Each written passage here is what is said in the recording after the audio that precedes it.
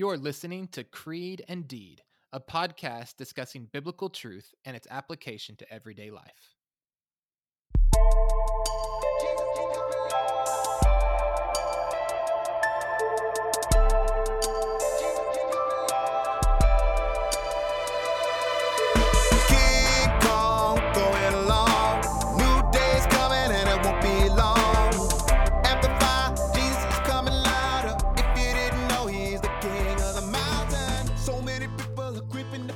Hey, we're on with the Creed and Deed. This is Rob Lindley and Tim Hare. We're taking these ancient truths and bringing them to everyday life. We're taking the creed of the truths of the scriptures and put them into every single day application. Tim Hare, my brother, how are you today, brother?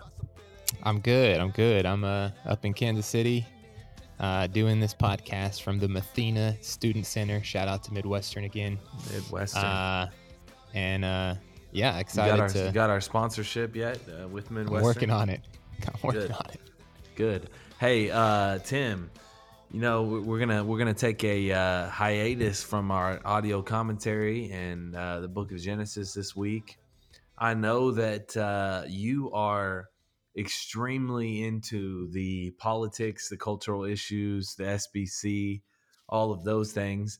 I'm more of a backseat kind of guy. I like to stick to my family, the scriptures, and what I know best, which is preaching the word. So you're going to lead this discussion today. I'll have some comments for you, but we are going to discuss some in-depth things and maybe some things that are hard to understand. And hopefully our listeners are going to be able to get some insights, see what the cultural issues are, and how we address them as the church. Tim, talk to us.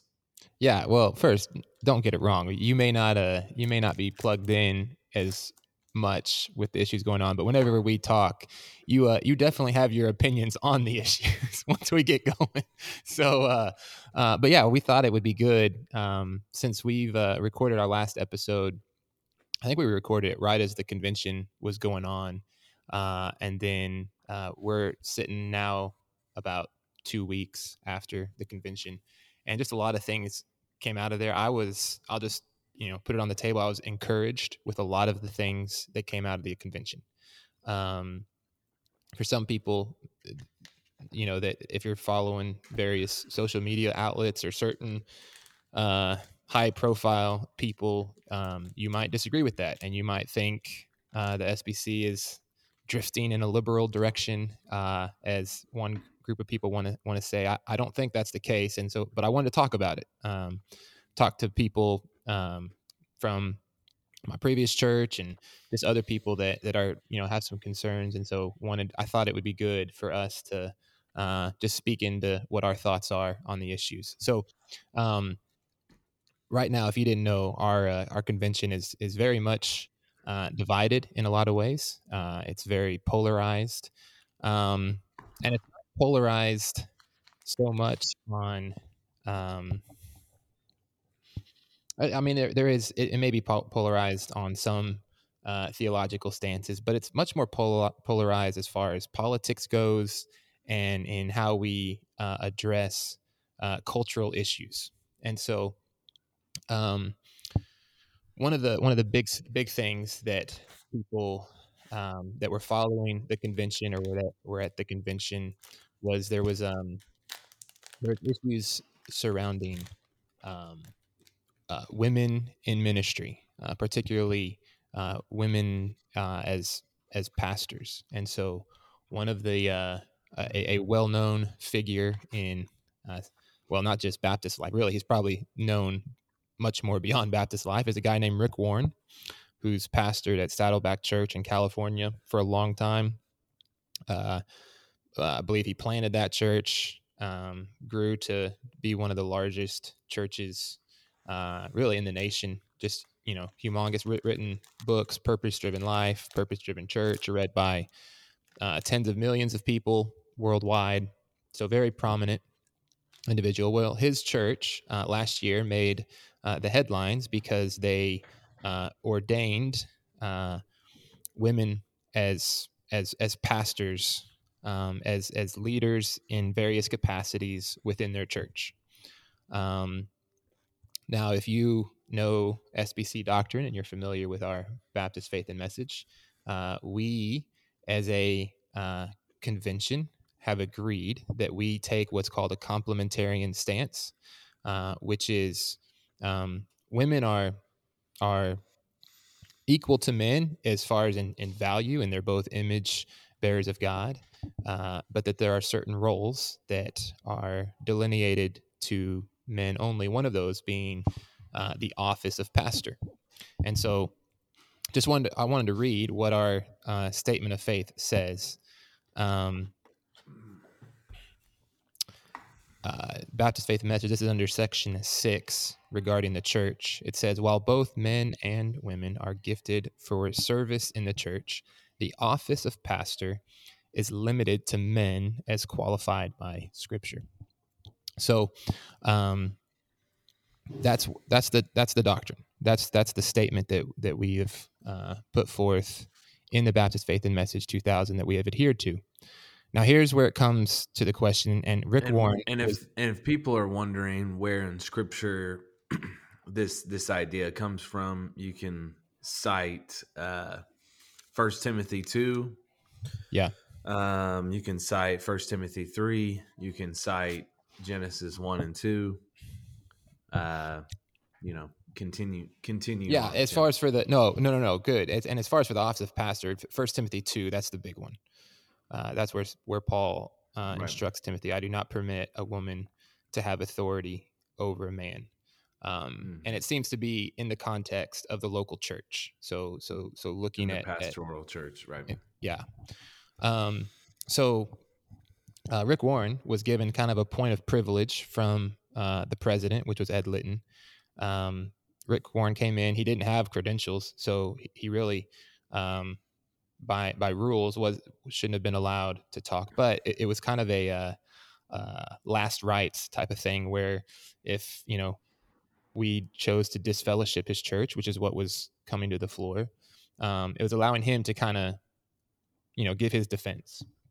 And so he wrote what was called his love letter to the SBC, and he, in that letter, he basically just looked at all of the fruit, quote unquote, of his ministry, and I agree. There's a lot of fruit. I know a lot of people that his books and stuff have helped them in their kind of spiritual trajectory, and so I'm not going to talk about that. But what Rick Warren does, and Rob, this is where I want to get your thoughts, is he differentiates between the act of pastoring and the role of pastor.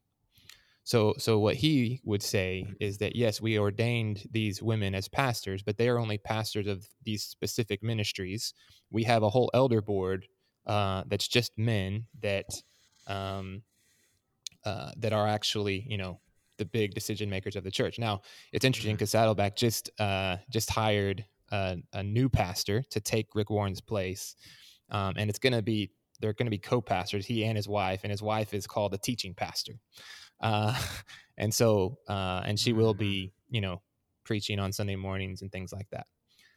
So Rob, what are your thoughts about that? As far as, do you see a difference in the act of pastoring versus the office of pastor? So really, the question that you're asking, I believe, is shepherding, shepherding. Is it a gift a woman can have recognized in the church? I guess that's what Rick Warren is trying to distinguish between a elder, office of an elder, and the gift of a pastor, shepherd, that's gifted towards a woman. I think for me, the first thing I would say is Titus 2. From a positive standpoint, we see in Scripture that women are to be teachers. They are to teach other women how to be a good wife, how to disciple and grow in the Lord, how to walk with their God. This is clearly seen in Titus chapter 2. Um, and it says here, older women likewise are be reverent in behavior, not slanderers or slaves of much wine.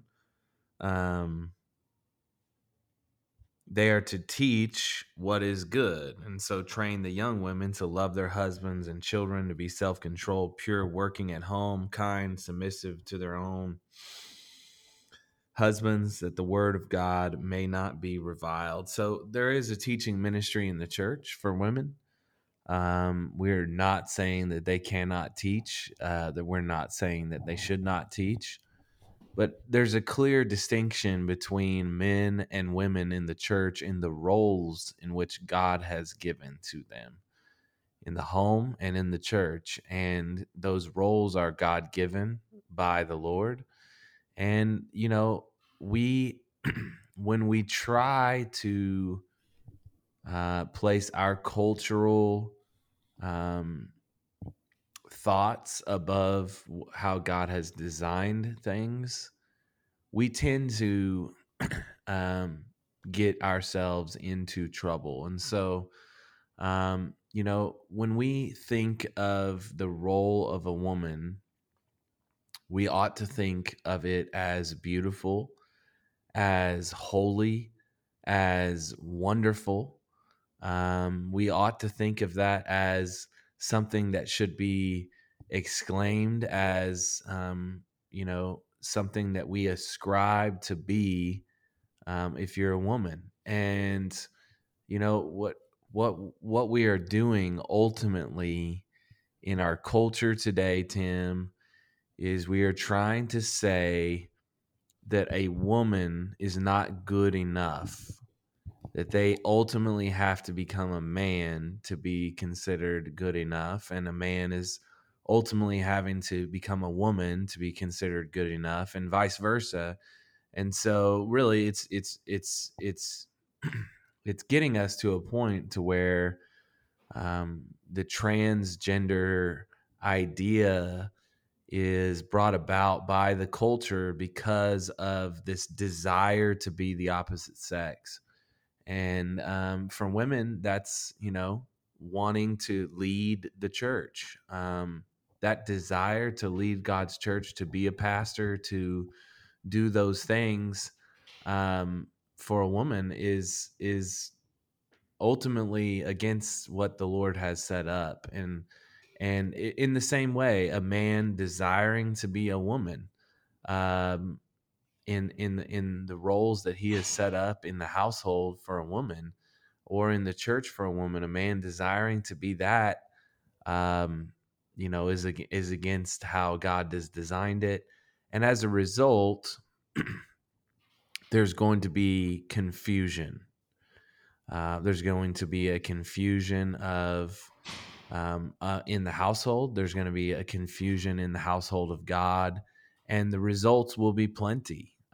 As far as I'm concerned, churches that decide to go against the word of God in this area will have to face the Lord, and there'll be a lot of confusion as we move forward. So let me ask you this question, Rob. Do you think that Saddleback Church should be disfellowshipped from the SBC? I think I think we're getting into now, how do you organize the church as a whole, right? There's no real statements on this as far as how Paul handled it. With the Corinthian church, is he spoke to them and basically said, "You're out of line. Get in line." And I think that this committee that's been put together to talk to Saddleback ought to say to Saddleback, "I want you to review the scriptures and here are the points, and here is where we find ourselves, and we are against you. Mm-hmm. And just like Paul would say to the Corinthian church, I'm not going to sugarcoat what you have been doing. These are the things that you need to change. And, at some point, if they choose not to change that, then we will have to go to the next step, which is, figuring out if this is where the denomination wants to go, and I don't think it does. So ultimately, I So think it will yeah, well, lead let me say to a distancing ourselves from Saddleback, and ultimately a split. yeah. So let me share just a few thoughts that make this difficult. 'Cause I know that there are some people that would say we just should have disfellowshipped them immediately. Well, here's one of the problems. One, That's not you know, Matthew 18, though. that's not Matthew 18, but this was brought up. This was brought up a year ago, so it's been a while. Sure. But here's some of the issues. One, our Long-suffering. churches are not structured in any shape or fashion like the New Testament church. It's very different. So the idea that we Which is have a problem. staff, the idea that we have, we have there's no concept of youth pastor or children's pastor, or any type of associate pastor or executive pastor or worship pastor. There's none of those within the what we see in the scriptures. Now, does that mean that we're wrong for having those? I don't think so. I think the Bible speaks descriptively on things where hey, this is describing this church in this context.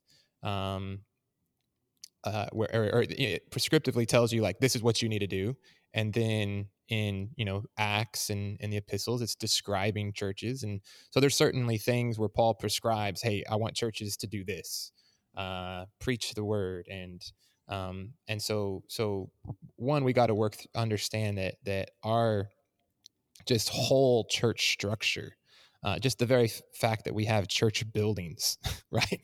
Like that's not a New Testament concept. So how do we what is how do we deal with that? The other thing is that churches have gotten very just with how we label things, and so there's kind of been in our church, you have, for most Southern Baptist church, you have your senior pastor. He's your lead pastor, main guy, and then under him are staff, and you've got associate pastor, executive pastor, youth pastor, and children's pastor. Well, what's kind of can get confusing like that is we have, and you and I could just list a whole bunch of churches where what we're calling a pastor role in the church, a youth pastor, is filled by a woman. And so are we gonna turn around and say, okay, well, we're gonna disfellowship all of those churches because they have a woman who's and she may have not been ordained and she's not a senior pastor, and so I think we have some terminology that's confusing. The other thing, from an SBC standpoint, is that we have this document, the Baptist Faith and Message 2000, but we don't have what theologians have what's called a triage of doctrines, meaning you have first tier doctrines, doctrine of Scripture, doctrine of the deity of Christ, justification by faith alone, the Trinity, things that these are doctrines that if you don't agree with this, then we see you as at the very least heretical or an unbeliever.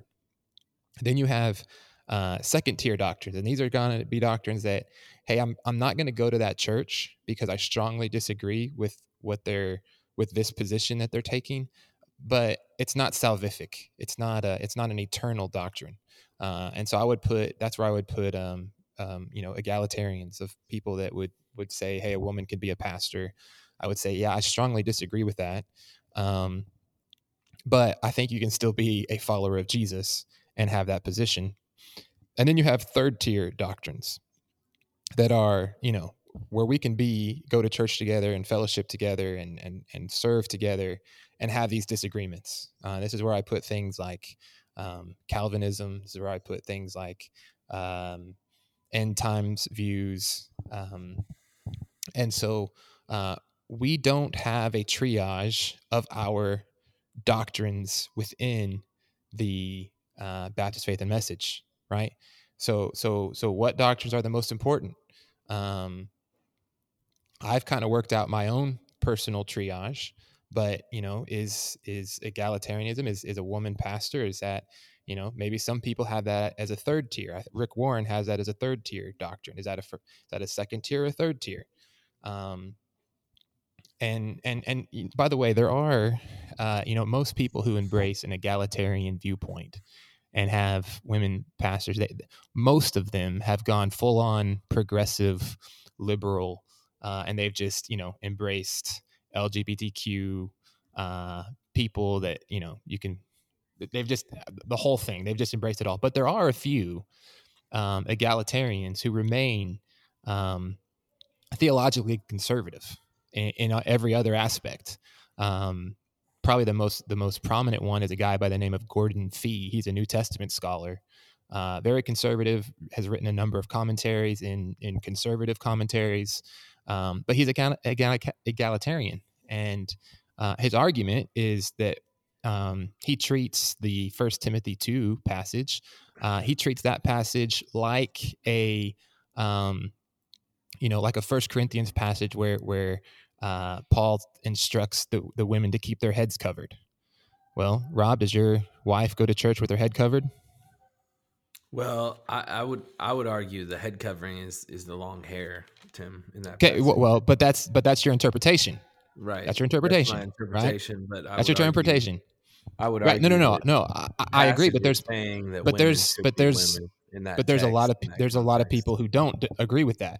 There's a lot of people that don't. That's an interpretation. Or a text of look like a woman, or a text that says that women shouldn't wear jewelry, right? And again, these things are transgender issues, right? Like these are gender issues that even the church in that day was discussing. Even in the church in that day was discussing hair long, short. What should you look like as a woman? What should you wear? What should you not wear? How should you handle yourself as a man? How should you handle yourself as a woman? How do you handle yourself within the church? Right. As a woman and as a man. No, but Rob, I don't disagree with you. I agree with your interpretation of First Corinthians. I think it's 7. But the problem is, if someone who doesn't, if someone who doesn't agree with you, do you think that that's grounds for disfellowshipping them? So in other words, what I'm just trying to do is build the tension for people to realize why the SBC and why why there was pause, and it was, okay, look, if we choose to disfellowship this church and make this stance on this thing, we are opening a very big can of worms that we're not structured right now to be able to do this well. And if we do it, we need to make sure we do it well. That's the only thing I want people to understand, is this is not the SBC saying, okay, we want to embrace women as pastors. I don't know hardly anybody in the SBC whatsoever that's prominent that is arguing for that or wanting that. But when you understand the issues, right? Well, Rick Warren, but I wouldn't even say he's a prominent SBC figure. He's kind of bigger than the SBC. He's not active in SBC things whatsoever. He gave $1 million to Southwestern so they could build their portico at their seminary. That's what he did. But anyway, but what I want listeners to get is just understand kind of the tension that's there. There's a whole lot of issues in trying to figure out, okay, how do we govern our churches that are out of line here? So we're gonna disfellowship them over this church that has a woman pastor. Well, what about What about churches that don't practice the Lord's Supper the way that the um, Baptist Faith and Message outlined? Like, the Baptist Faith and Message has a pretty, like, members of the church only should take the Lord's Yeah. Supper. Well, And if you're a church that says, hey, if you're a believer, we welcome you here, should we just fellowship you? yeah, So and I think that's part of how the SBC is put together, Tim, is here's our faith and message. If you don't agree to this, then you need to remove yourself from Southern Baptist camp. That's kind of how it's been in the past, and that's why there's no team, I guess, if you will, of kicking people out, is because people that choose to not adhere to the Baptist faith and message kind of kick themselves out, as far as the church and in the way that they go. I don't know Rick Warren's stance on where his church is at this time or what he wants to do. I didn't hear that his quote or his love letter to the church, but as far as the SBC is concerned, they need to stand their ground, and they need to bring back to Rick Warren a remark from their committee saying, we denounce this, and this is not an SBC. This is against the Baptist faith and message. We want Rick to look at the Bible clearly and see what the Scripture says, and have a time in which his elders seriously consider what they're doing, and then his elders can make the determination that we are against the SBC, and if that's the case, then they need to remove themselves. But as far as I'm concerned, it's really more about what we believe rather than how we get people to believe what we believe. I think the SBC really needs to make a clear statement of what we believe here and why Rick Warren's church is against what we believe according to the scriptures and according to the text of scriptures, and then allow that statement to be the benchmark for other churches to either come to that statement or not. And at the end of the day, if a church wants to hire pastors who are women, then they need to know that they're going against what we believe as the Word of God. yeah, And I don't know that we need to be kicking people out and making sure and be the policeman to make sure that everybody's doing what the SBC Faith 2000 says. I'm not sure that that's the route we want to go, neither do we need to go. I think you make it clear what we believe, and if others want to leave over that issue, then that's their prerogative. As far as women pastors is concerned, I think Paul makes it abundantly clear that in creation, and roots it back into creation, that there are roles in which God has set up and ordained, and when we mess with those roles, like in the Garden of Eden, that what will happen as a result is we will fall under the authority and power of the enemy rather than the Lord God Almighty. yeah. No, I think that's good. I think I would maybe push back just a little bit in saying it's not our prerogative to disfellowship churches, because then it can lead to having churches that are claiming to be SBC, but that are believing really wrong doctrines.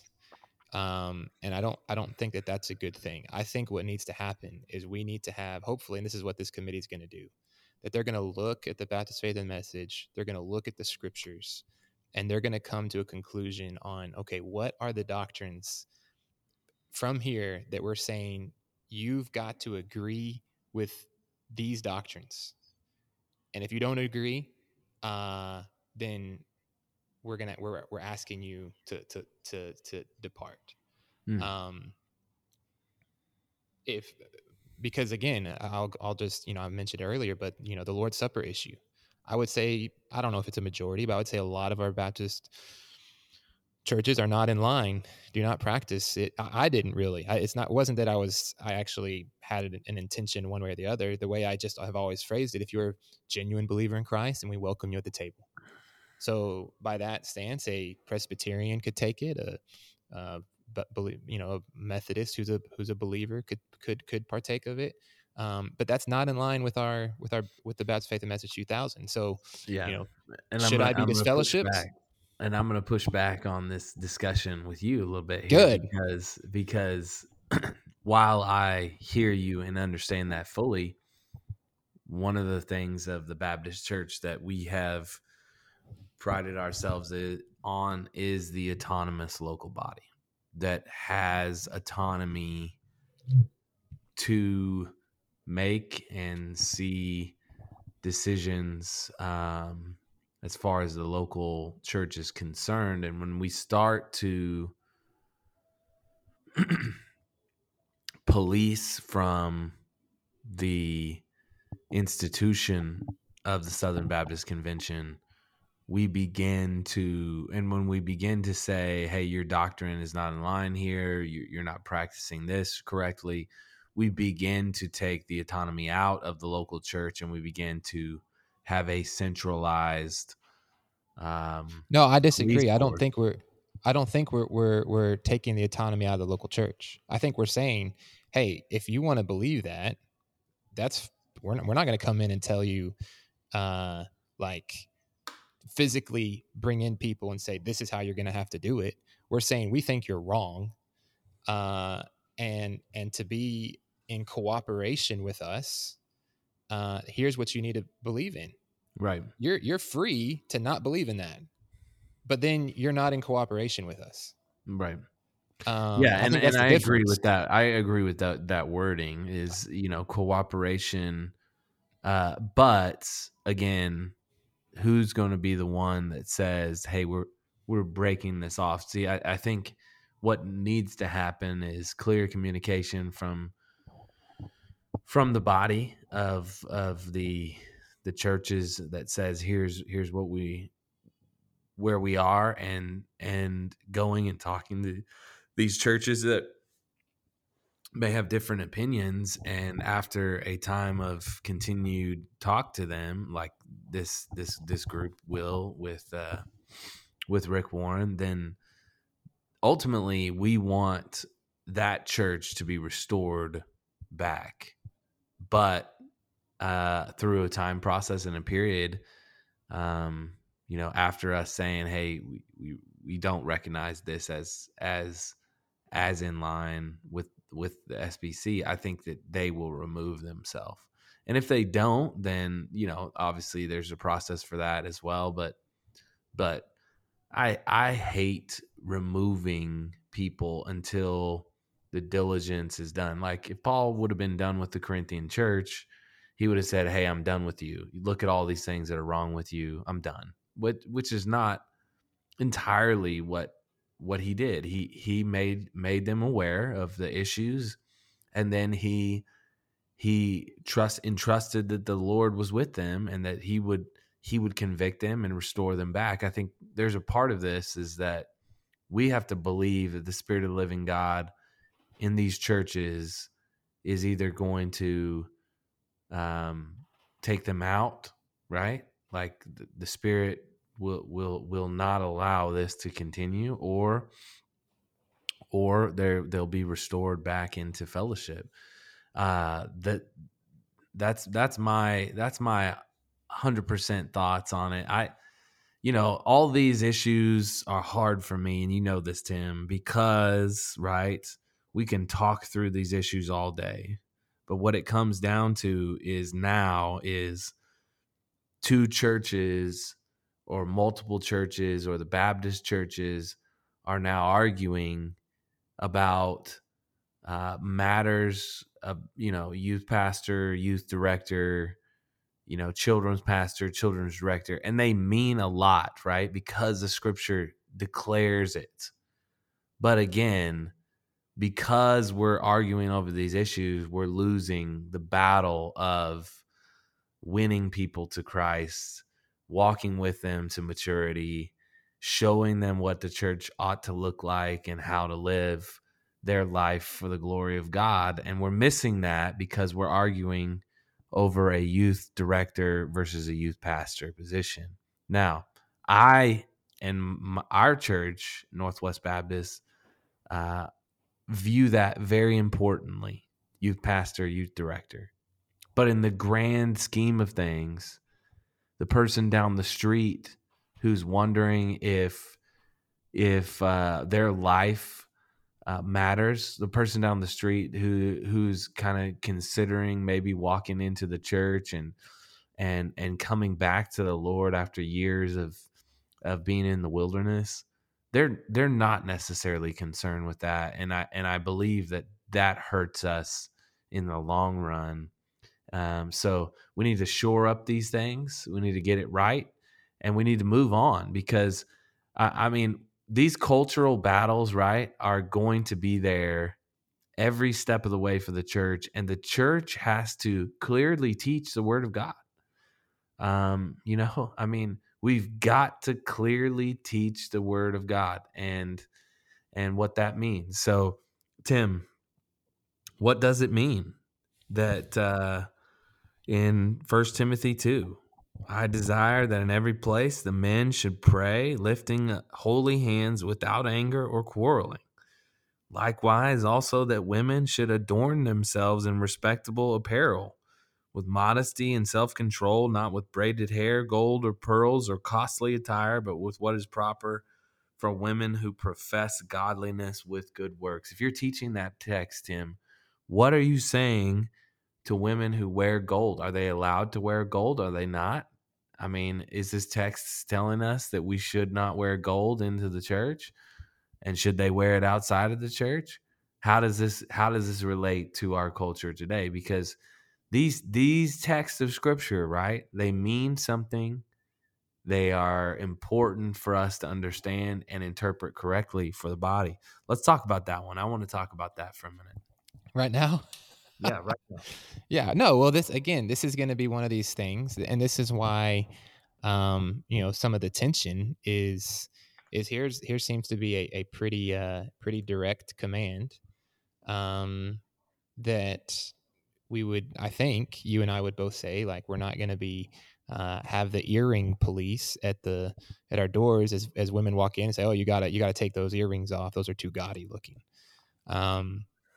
And so we give a more cultural interpretation, where it seems to be women were coming to church and maybe treating it like it was a fashion show, and they're trying to make it all about them, and so that's Peter, right? First Peter. No, it's That you 1 read? Timothy 2. It's right That's before. First Timothy. Okay, yeah. First Timothy. Before I don't. Peter talks about it as well, but so Paul is. It seems that Paul is saying, hey, when you come to church, it's not about you. We need to come with a spirit of humility. We need to come as people that are submissive to Christ and to His Word, and that should affect every aspect of our life. And so I think today, if it's really about what's your heart disposition. I think we can always be, if we're asking the question, if something that we're trying to put on, and whether it's whatever it is, whether it's for guys or girls, if we have to ask the question, is this appropriate? It's probably a good idea to refrain, So I think that's more of the heart of the issue. And and I would say this, like, when you're looking at this passage, I would say, well, what does this mean, right? Like, should I never wear gold? Should I never braid my hair? It's meaning don't come to church looking like either one, a prostitute, or number two, it's your wedding day, right? Right. I mean, both events, right, are you're presenting yourself to a man, right? Well, you're presenting yourself to the Lord when you come to the church, and in worship, you're not to distract from the worship of the Lord. And so, I think when we understand that, and then when we understand the next verse, right, which is, let a woman learn quietly with all submissiveness. Then you understand what the previous verse is talking about, that we're here to worship the Lord. We're not here to try to take over the meeting. Yeah. I mean, this is right. Like, let's be real. What is this actually saying? Is a woman should never talk in church? No, we're talking about women trying to take over the meeting, take over the church, take over the leadership, take over these things when God has called us to be there for the worship of the Lord. And look at the previous section. Men should pray lifting holy hands without anger or quarreling. The same is true for man, right? Like, Yeah. women should learn with respect and submissiveness. Man should not quarrel, should pray, should humble himself, lifting holy hands in worship. This is a spirit of worship. This is not a a relinquishing of every person's ability to talk in the service and do all these things. This is a spirit of worship. You know what I'm saying? Mm-hmm. And in the same way as we worship the Lord God Almighty, we respect the order in creation in which He's given, and the order in His church. God is a God of order. He's not a God of chaos. And I believe that when you try to fit cultural perspectives into God's truth, you will eventually have chaos. I mean, you look back at Israel, and when the nations were split, the king thought, well, I don't want all of the north of Israel, the 10 tribes, going to Jerusalem to worship. Therefore, I will set up idols in Samaria and in another place, just so my people don't worship in Jerusalem, right? His idea of worship, his idea of trying to fit his cultural realm into the worship of the Lord led to disaster and chaos for God's people. We can't do that. Yeah. We cannot Yeah. do that. Yeah. No. But you know what? This is where,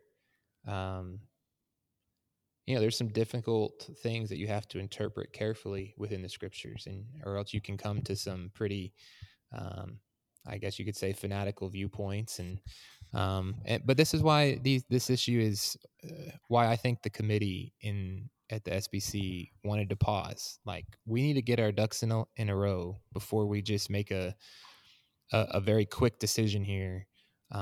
We need to understand what's important. We need to understand what's at stake here, what we're getting ourselves into, and I think we have to be charitable with recognizing that there's conservative Bible believing individuals who have different takes on some of these passages, and we need to take all of these things into account, and then speak with grace and charity towards one another, and then as a convention determine what we're going to align with, and what is going to be most important, and where we kind of draw the line, and where we say, look, these are doctrines that we will say that you're a brother, and we will see you in heaven one day, but as far as cooperating with us, we're going to ask you that to part ways. So, Tim, one last question for you. Yeah. What is the end result?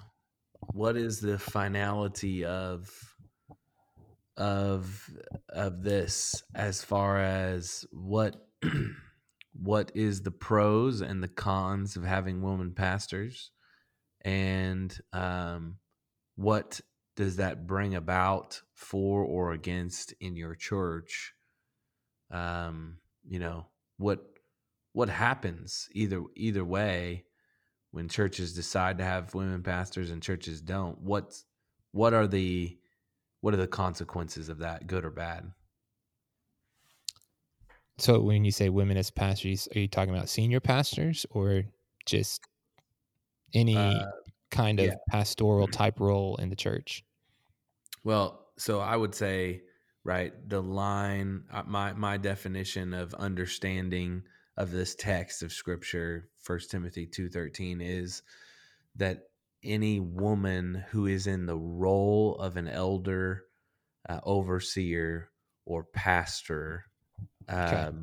would be against the Word of God. So, what is the consequences of that, as for or against having that role, elder, overseer, or shepherd, um, as considered a pastor in your church?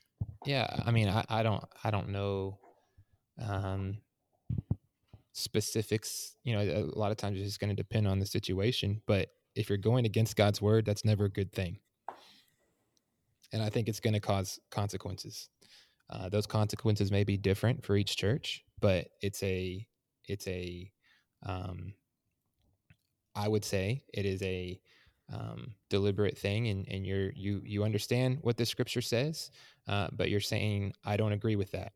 Now, again, I want to do point to people like Gordon Fee, who are egalitarians, who have a more reasoned approach to that passage, and they come to a different interpretation with a cultural understanding, that this was something for a specific context in their day, and not a universal principle to follow. I get that. I can have some level of respect because you and I do that with other passages in Scripture, but I disagree with it. And so I think that's where it gets difficult. If there's people, you know, if you're just if you understand that passage is saying a woman can't be pastor, but you're going to say I'm going to do it anyway, and I'm just going to disregard the scriptures, then that's seriously problematic. If you're somebody like Gordon Fee who is wrestling with this text and is doing a whole bunch of cultural stuff and biblical stuff, and you know, pointing to, you know, well, the early church had prophetesses, what was their roles within the church, they seem to speak with some sort of level of authority within the church. um, you have, you know, it's possible. I'm not sure that I agree with it, but it's possible that in the end of Romans that there's a woman who's has an apostolic title. Again, not sure if I disagree with that, but that is a possible understanding. So yeah, I think it depends on your heart. So I would never go to a church where the woman is the senior elder or is on even in a plurality of elders. I would not choose to go to that church. But as far as to what can cause problems, I don't know. But God can still work through broken systems and work through people who are not in line with His word. And so, yeah. What are your thoughts, Rob? Well, I have a lot of thoughts on this. I've done significant research on this, and um, I again I trust in the Lord. You know, I believe that God knows what is best for us, and understand His word and His promises are good. And I look at my life and my wife's life and the life of our church, and you know, my wife is held in high regard in our church. she's held in high regard in our home. She is a model of a woman who loves the Lord, loves her husband, and loves the church. And just to be honest with you, she's not striving for a title. She's not striving for publicity. She's not striving for to be in the public spotlight, limelight, as she's not striving to make decisions for the church. She's not striving to, um, but when she teaches the word, and she does often in women's ministry and does things, I mean, she's extremely gifted, right?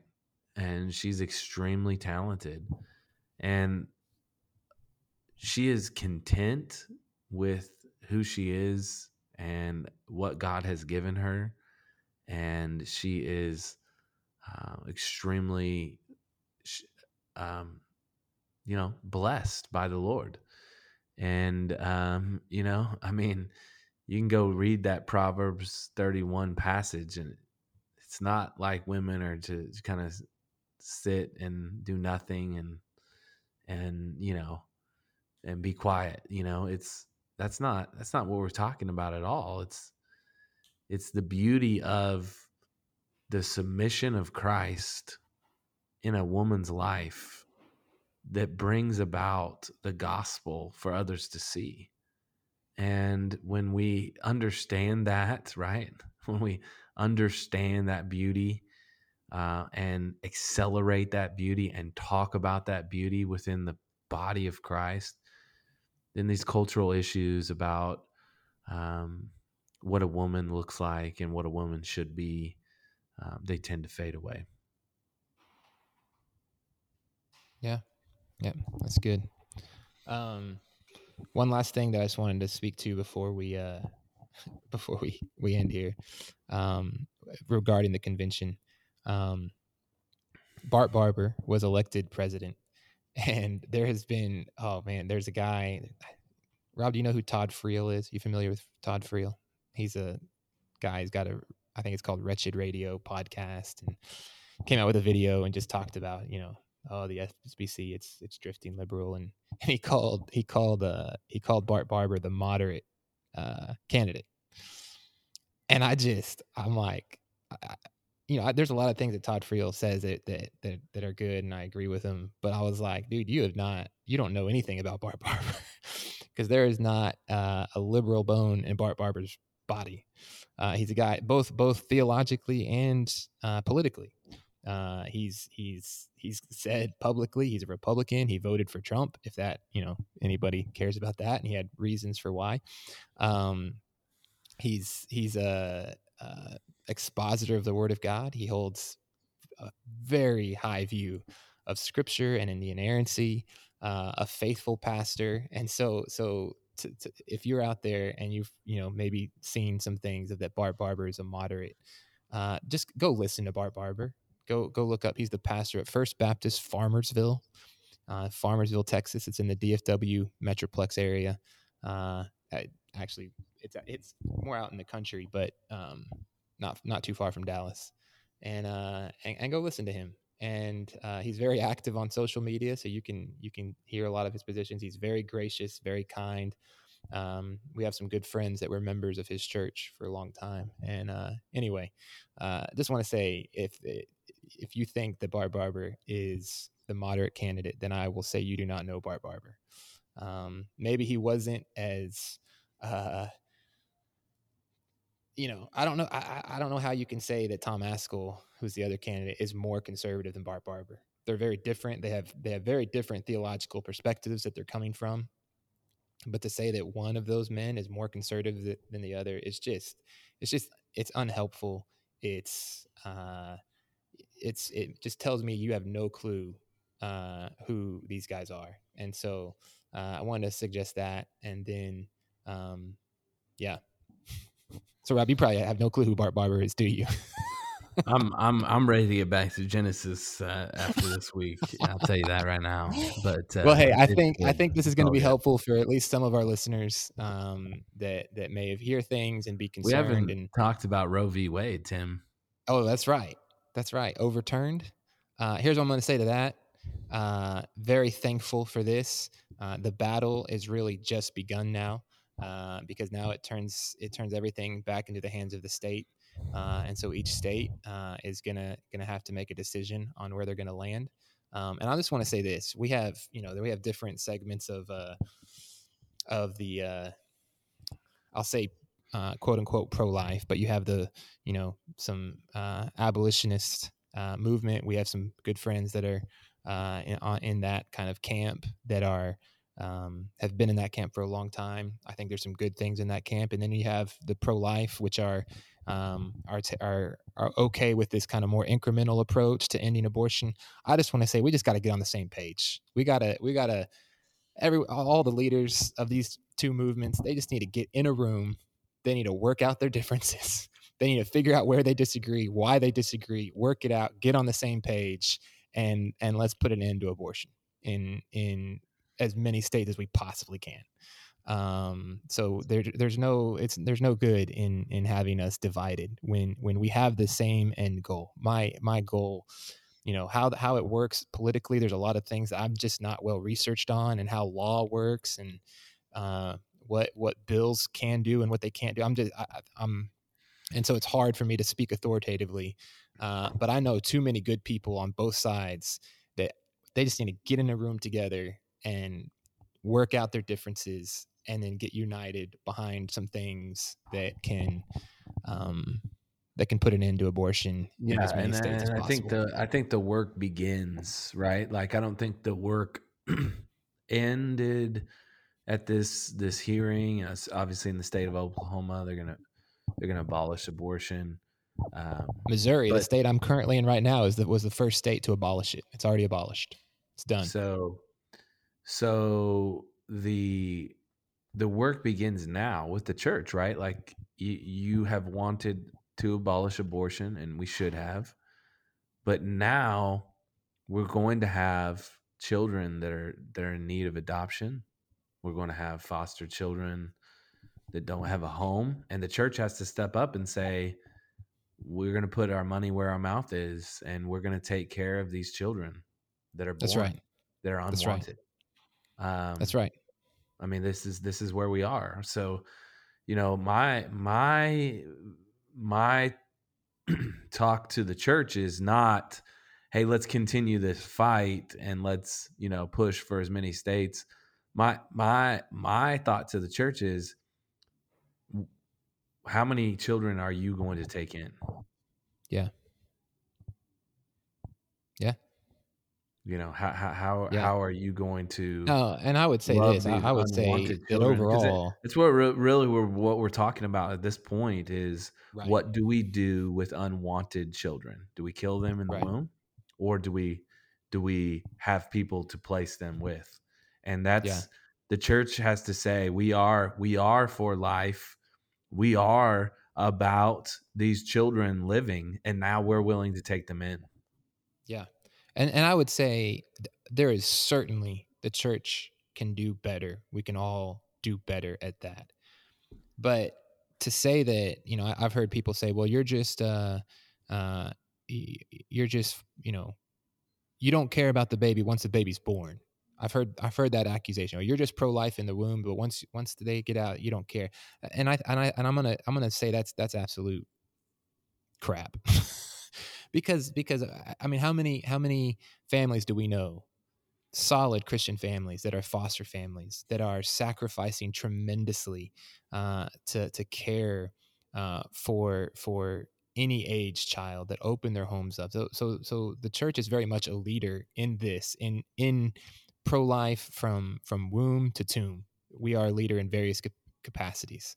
And so can we do better? Absolutely. Must we do better? Yes, we must. But let's be grateful for the members of our churches that have a tremendous heart and passion for adoption and foster care. We had Erskine on a few weeks ago, and their heart for foster care and adoption, and the church has done some good work in these areas. There's incredible ministries that have created to help the orphan and the powerless, and so we can be thankful for that, and we can continue to press forward, and yeah, love all of our neighbors well. So, Well, all right, Tim, it's been enjoyable. I think on this podcast, it's been out of my realm of where I like to go, but hopefully, those that are listening aren't gonna cut and paste what I say and plaster it all over the media and probably so. get me in hot water. But at the end of the day, right, what we're talking about is, um, you know, hard cultural things that oftentimes can be misconstrued, taken out of context, and used for people's purposes, either to disparage or to promote their opinions. And I would just like to say there's grace to be found as believers in Christ. If you disagree with me, that's okay. Like if you're 100% in disagreement upon me and Tim and what we've said here, we love you. We're thankful for you. We want you to walk with your God. But at the end of the day, we have to make hard decisions as pastors and hard lines because we're we are called to teach the whole counsel of God and teach the truth of God's word as best as we know how. Good stuff, Rob. Well, to our listeners, thank you.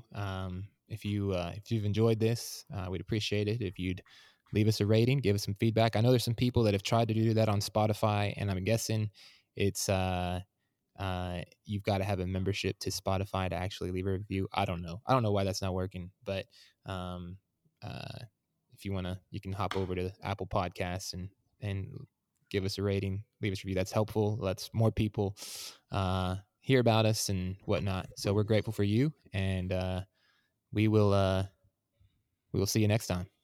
Rob? All right, signing off. The Creed and Deed. We'll see you later.